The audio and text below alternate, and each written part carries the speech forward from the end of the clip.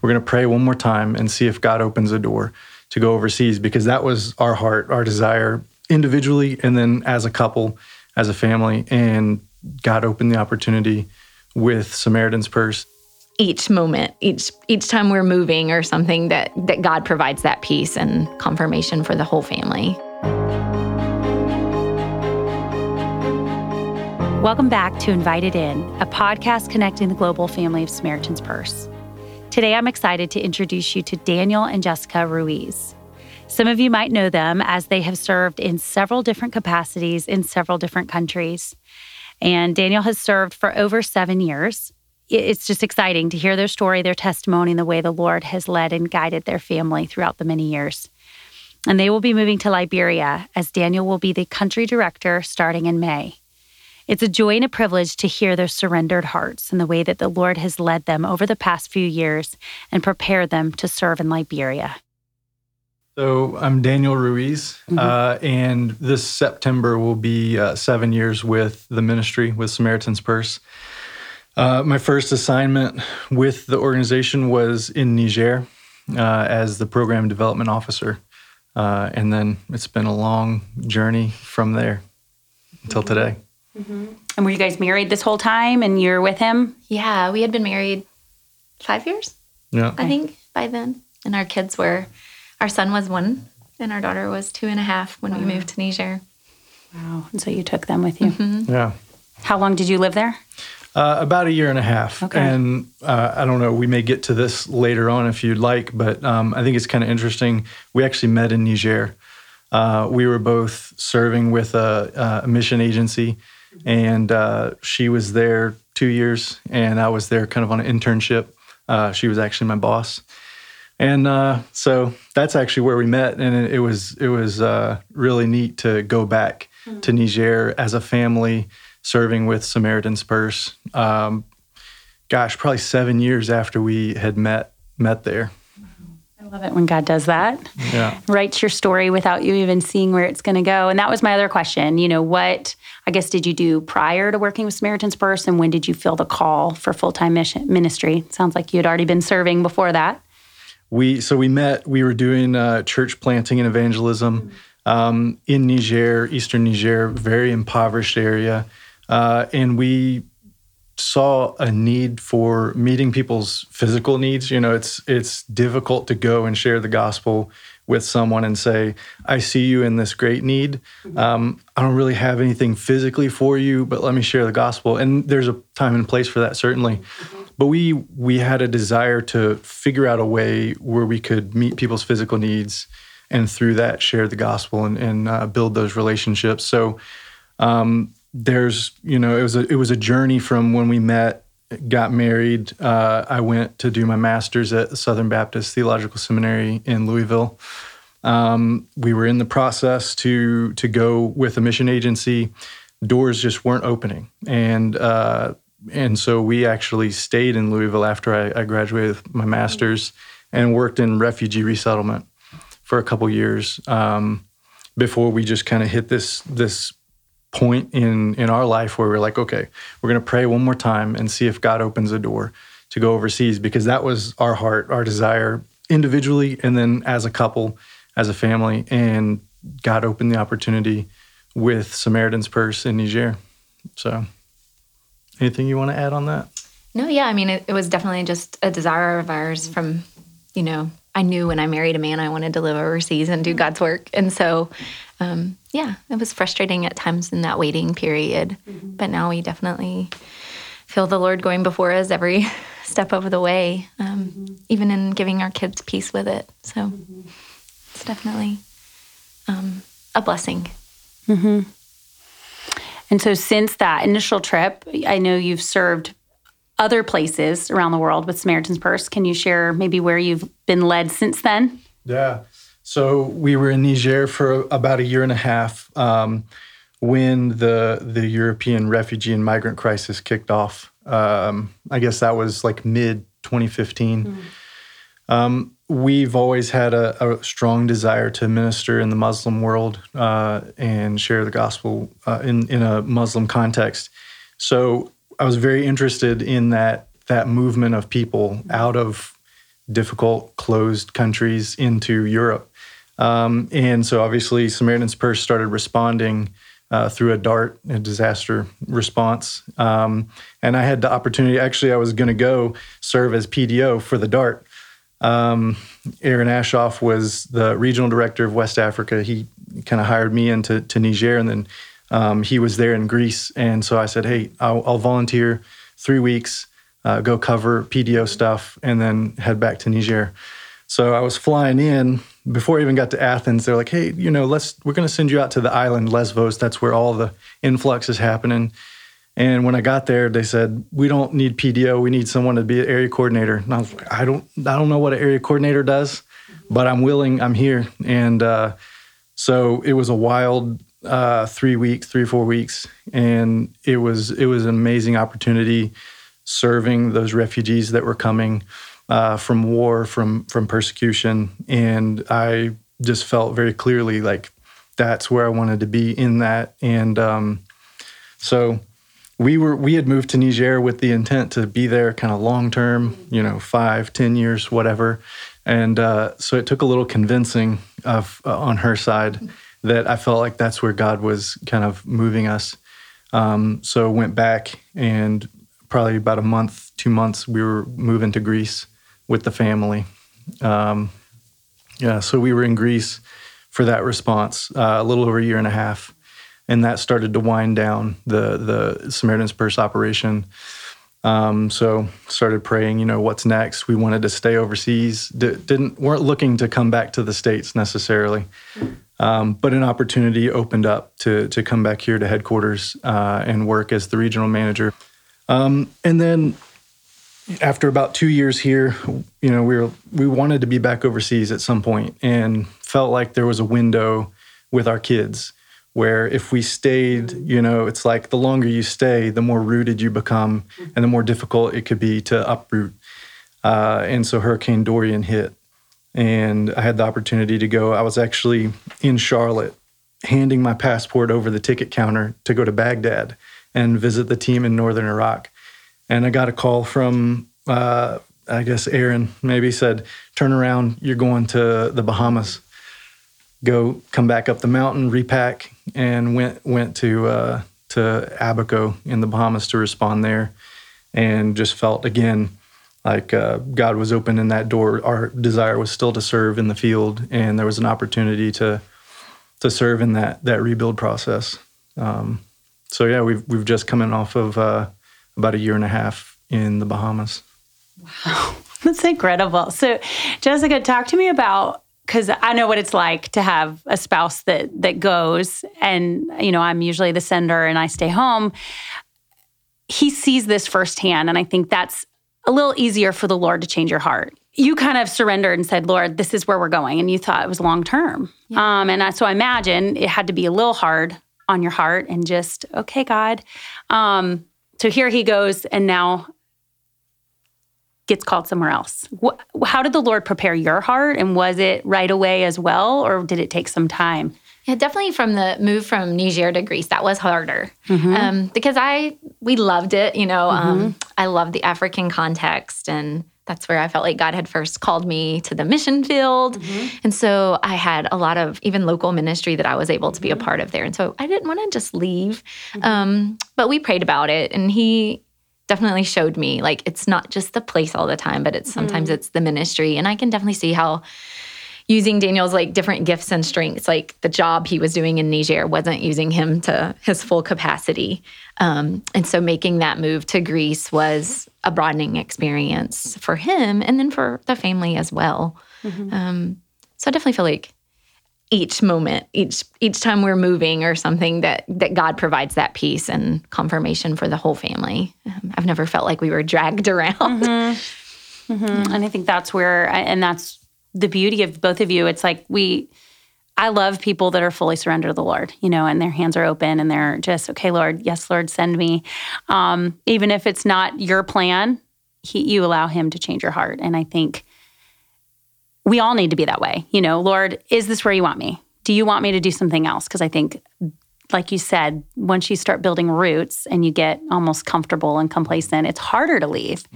And so I can we lived, in the military for so long, so we actually never got to get those roots. And I kind of liked it because you almost were used to, okay, after 2 years, where are we going next, Lord? And that's my fear if we ever do start planting. And when we're very, God, whatever you want. We're not looking at this forever. It's as long as God wants us. But that's why I love missionaries. I love people that are just soft and their hearts are inclined toward Him. But I know it requires, daily dying to yourself and surrendering to yourself. So can you talk to me about even just how do you stay surrendered together as a family?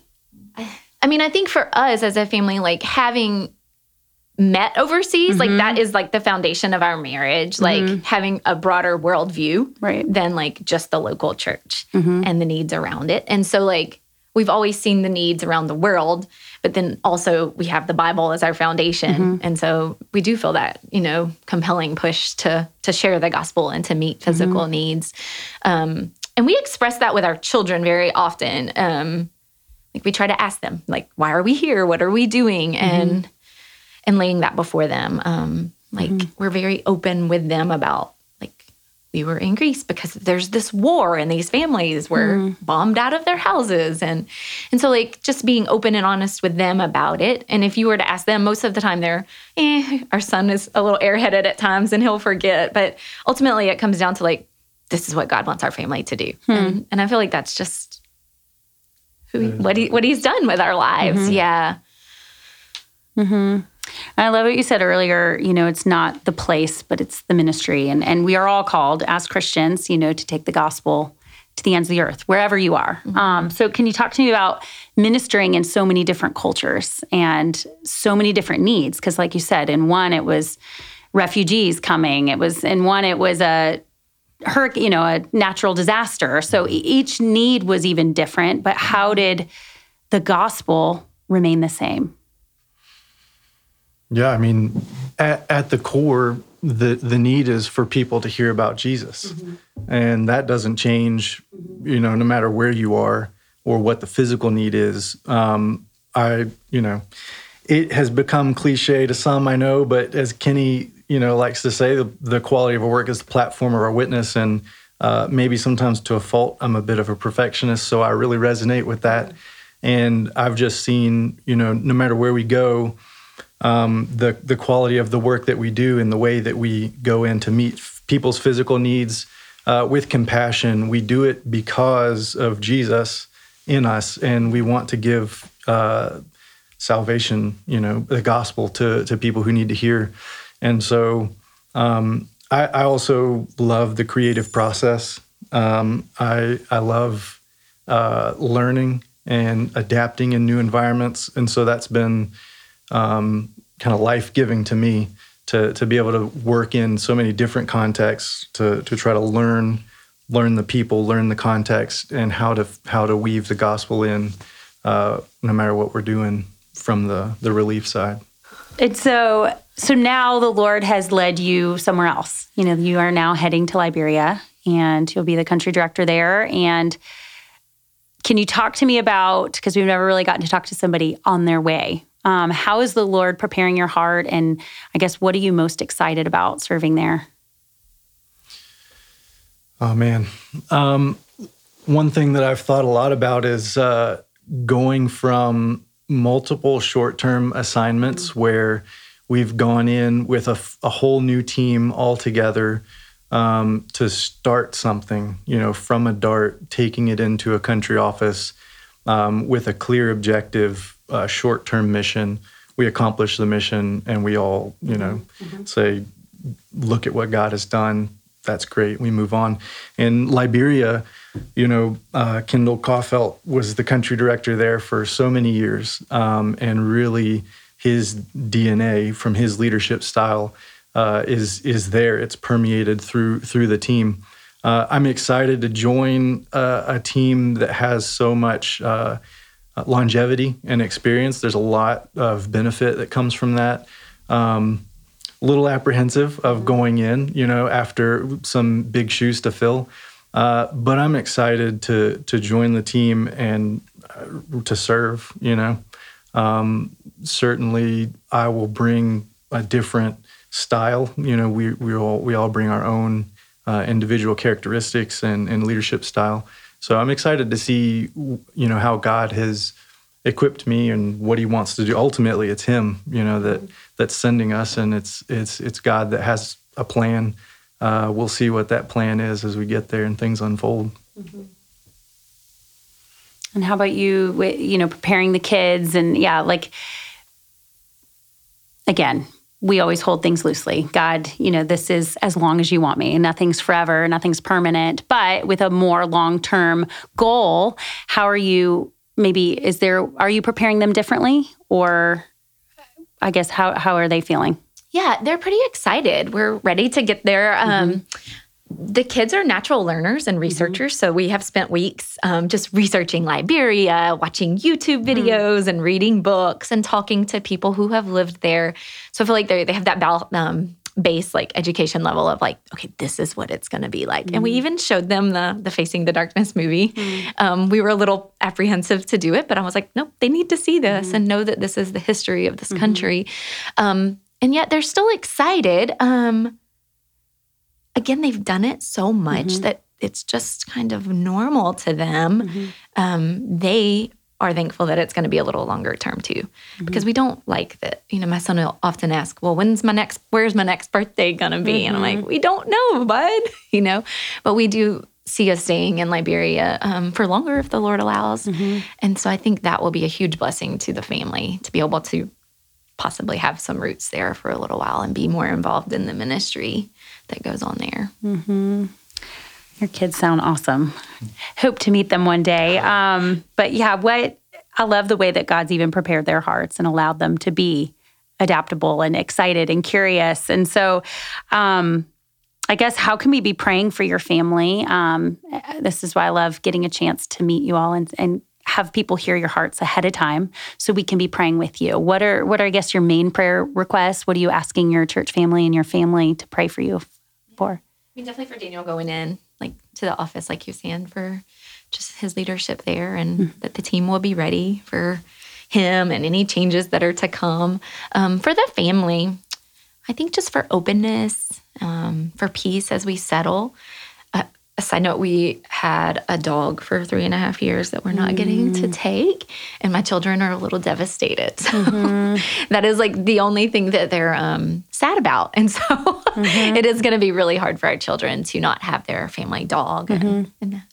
But otherwise, I think just that we can dive into life there, build community quickly, and be involved. The kids and I want to be involved in as much of the ministry of SP and local church as we can too. Yeah, definitely community. The last year for everybody around the world with COVID has been difficult, and the Bahamas took a pretty strong stance and locked the country down. So a lot of 2020 we spent together as a family in the house, not much social interaction outside the family. So definitely looking forward to being in a place with other SP families, other missionary families on the compound as well, just to have that community and interaction with other believers. Definitely we'll be praying. And I love that, when God calls, we have a response. Obviously, there's, actions that we have to take, but it's His responsibility, the gospel especially, only He can penetrate hearts. And so it almost takes the pressure off and the burden off, but yet it doesn't leave us off the hook. And so I guess that's what I've been studying lately is it's a both and it's what you're going with. And that's why we wanted to be praying with you and let you know that it's not all on you. But, Paul urges us many times, to walk worthy. And, Colossians 1:10, it's walk worthy in the manner that you've been called, So there is responsibility on our part. And that's why I love getting to share the hearts of the people that are going, because we are called. And you are called, and you are going to have work to do, but you're not going alone. So that's why I want you to know, we will be praying, and you have a family back here when you do feel alone and isolated, but I'm glad that you know a little bit about what you're going into. And so, yeah. So, and again, hopefully we'll get to talk to you a lot while you're there and get updates. And I guess I want to know too, and we talked about a little bit, how you're a prayerful family. You are obviously in the Word. One of my favorite verses in ministry is Matthew 11, 28 through 30. Come to me, all who are weary and burdened, and I will give you rest. Take my yoke upon you, and learn from me, because I am lowly and humble in heart, and you will find rest for your souls. So I guess I want to know from people that have been serving for so many years in so many different places, how has that verse and that promise encouraged you personally and your family? And how do you take upon his yoke, and know, okay, I'm doing too much. I've got to, come back and get under his yoke. How have you watched God harness you? I don't know if that's a word or a good word for this, but how have you done that over the years in ministry? And how, and now going into a new unknown, how are you gonna, okay, God, it's you, that's gonna give me the rest. How have you prevented yourself from burnout in ministry?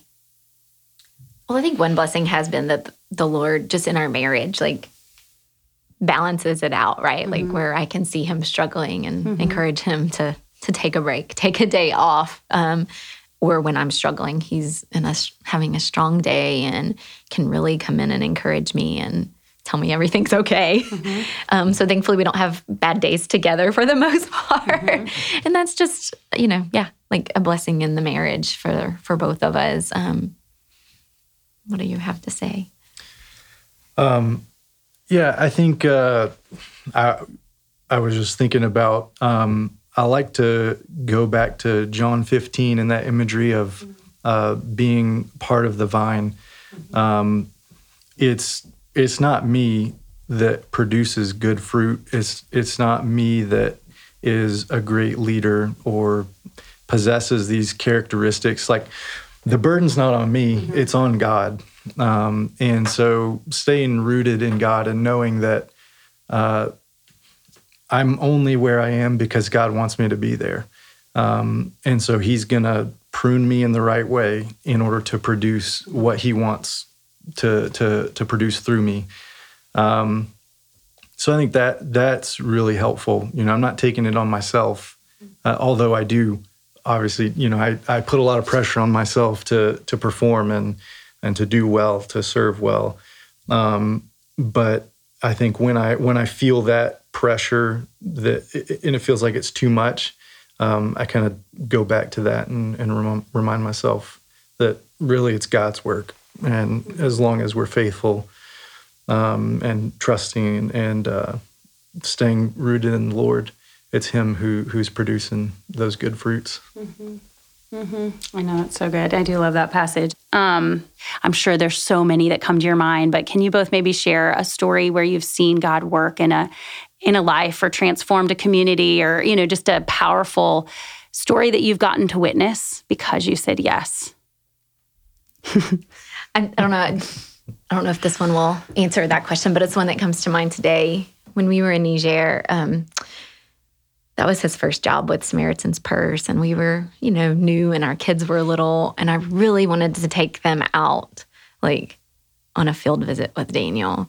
And the team was very apprehensive about it, just because our kids were so small. They were like, they're not going to make it. It's too hard. And we pushed and we pushed and we finally did. And we drove 6 or 7 hours out to the sub base in the country, and we stayed the night.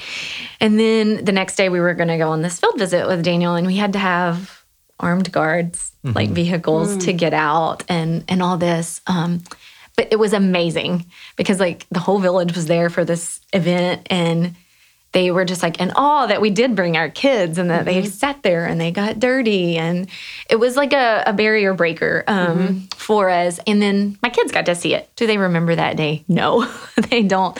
But we met this man who lived in the village, him and his wife, and they were evangelists with SP. And he had built this oven, and he was the bread baker for this village because there was no close town anywhere near. And that was his ministry to the village. He made bread and sold it. It was his way of earning income, but he was the village evangelist. And that village did see a lot of change. And then it just really inspired me and the kids. And when we left, I actually started baking bread after that because it just was like impactful. But it always takes me back to the Bible verses from the Old Testament, and even Jesus quoted where like, man doesn't live on bread alone. We must live on the word of God. And that's just been something that we've seen through the ministry, like taking it all back to the word and the gospel, and in our families' lives of like being strong in the word and having that foundation for our children too. Man, my mind is like, it's like flipping through a Rolodex of experiences and interactions. And it's hard to pin down like one specific interaction. I just think about times spent in the midst of, okay, so I'll go with this direction. It's easy to get caught up in the busyness and the chaos of the work, and especially, in a relief context, it's easy to be caught up in what needs to get done.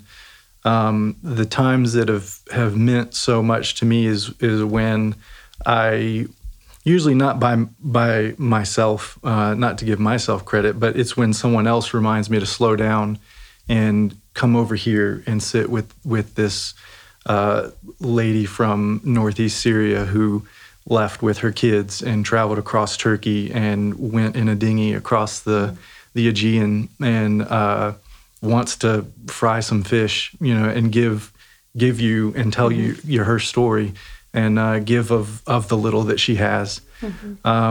It's those small instances, what we might think as small, right? Like when there's all the work that needs to get done, who has the time to do that? But it's in those moments where you don't think that you're doing anything productive or giving, but actually like in the stopping and listening to someone's story, that there's this connection that the Spirit, I think it's the Spirit that brings through when humans can connect on such a basic and personal level.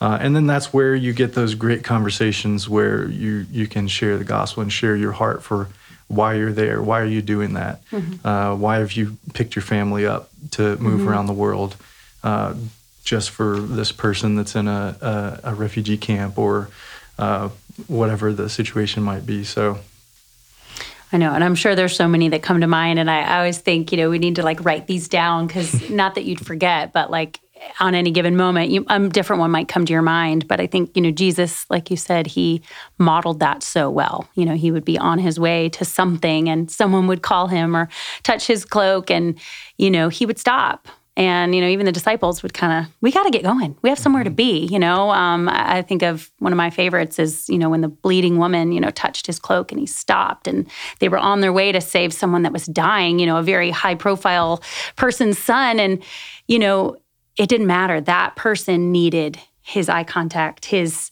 just you're important, you're enough, and I think it probably is overwhelming when you're meeting so many different needs and you have so many different tasks to be reminded of that. But I think it's important to have that balance. I mean, yes, we have work to do, but maybe God brought someone in here. And I just always think, who did I miss today, Lord? Because I was so busy and tunnel vision on what I had to do. And oftentimes it's my kids that I miss. I can go through the whole day doing these important things and they needed something. And so I just always like to ask that, because sometimes hearing that encourages us to see the people in front of us. And I love that. And I'm sure in that situation, there was an overwhelm. And there were thousands of people that needed something. But you're right, sometimes just sitting and allowing them that time to maybe share, what did you leave? I can't even imagine. And that's why I just thank you for your willingness to go, because there are so many needs. But we actually just talked to recently Dr. Russ White, one of the doctors in Tenwick, and he said, as a surgeon, they're very task-oriented and always wanting to do stuff, and that's his biggest struggle, is the stopping and sipping tea with somebody. He doesn't want to spend hours. He's got work to do. And so God's constantly keeping him check. But he said something, about when Jesus said, the poor will always be among you. I will only be here a short time, when he was telling him, listen to what I have to say. And he said he can sometimes sub the sick, as a doctor. There's always going to be sick. There's always going to be needs. But I will, but come to me. So it's like we have to actually come to Jesus every day. What do you want me to do today? What is on, to take away from this running list? And I think to-do lists are important. We were just talking about this. But it's, God, what do you want me to be? What do you want, instead of all these to-dos, who do you want me to be? And that never changes, a child of God, a mother, a spouse, those things we need to be pursuing, and then everything else will get done. Yep. So I feel like you shared so much about the good, but real quick, and as I already asked you how we could be praying, but this kind of ties into, what are the challenges? I mean, you mentioned you're going to have to leave your dog behind. That's a heartache. I know. I mean, my kids would be devastated.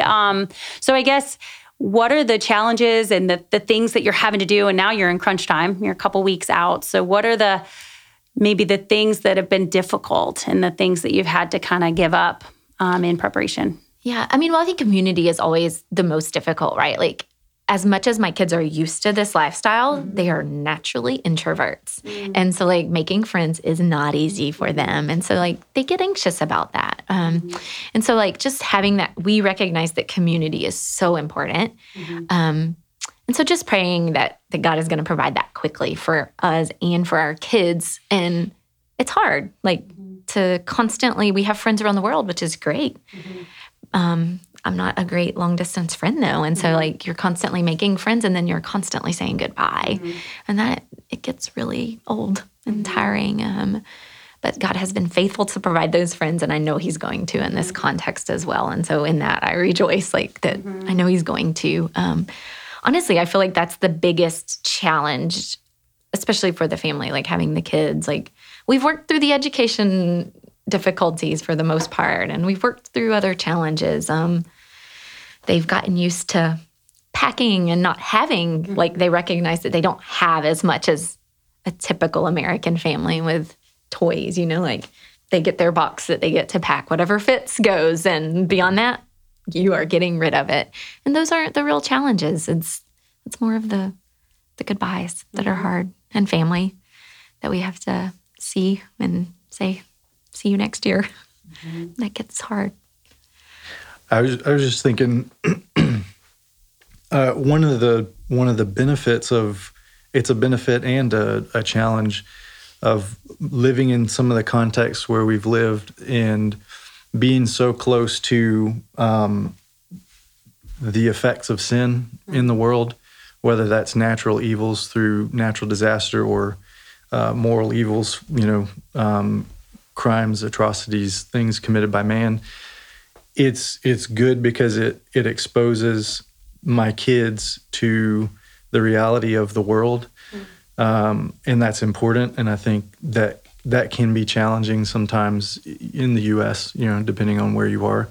But I also feel kind of the weight of that and how to balance between helping them understand why we do what we do and why these terrible things can happen to people.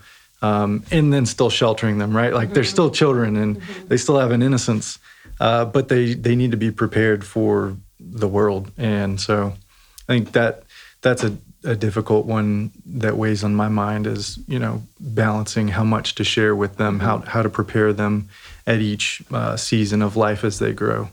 And also how to protect them, from some of the things that are close to us that are going on.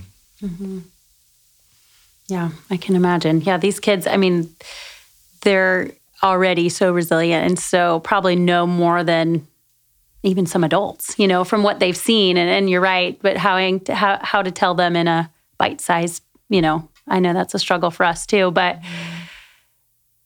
I can't wait to see what God does in their life. And just, it's exciting that you are excited to bring them along. I think that's what keeps a lot of people from going overseas is, I don't want to rob my kids or, whatever. And yes, there are sacrifices and there are hard, but there are so many blessings. And so that's what I love hearing from you guys. It's like you're almost just seeing the blessings. I mean, you're not naive to that. There are hardships, but that's what we found too in the military with the kids. Like they had to say goodbye so many times, but you get to meet new friends. You know, we wouldn't have known you had we not have come here. And so your life is enhanced.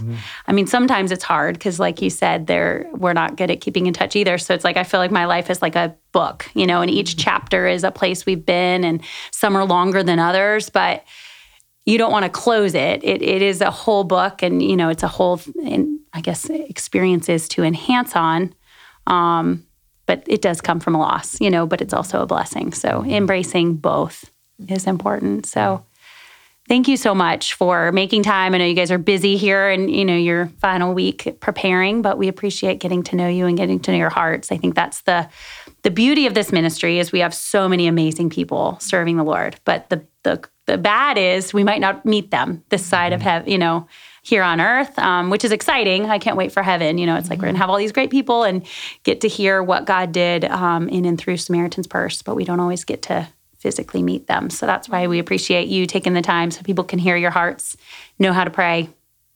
Is there anything else as we were talking? I know sometimes I kind of like having both of you in here because sometimes when it's a one-on-one interview, you don't always have time to think and process. And so I think it's kind of nice you can actually think while they're talking. Is there anything else that you want to share that you've learned over your many years serving with Samaritan's Purse that you'd like to share with our staff and families?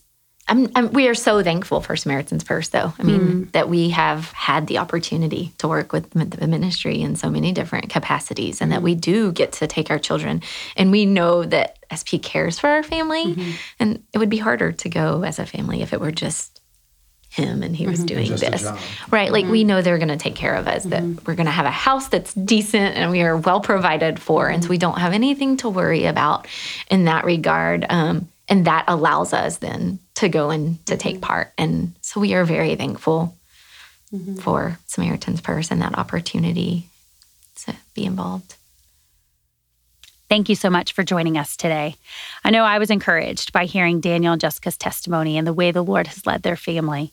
And it's an honor and a joy to send them off to Liberia to be praying for them as they settle in.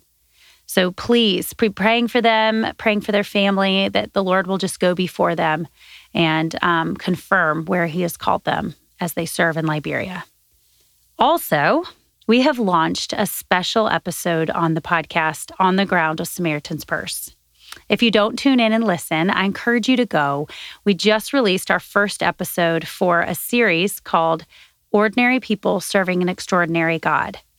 We started this series with someone that I worked with over 15 years ago in Thailand. I encourage you to listen to Marg Baker, a longtime partner with Samaritan's Purse. She impacted my life greatly and continues to encourage me today. And as you listen, you'll be able to hear her wonderful testimony and her service to the Lord. But if it makes you think of someone that's impacted you in your life, I encourage you to recommend or to nominate them to us, because we would love to hear their story as well.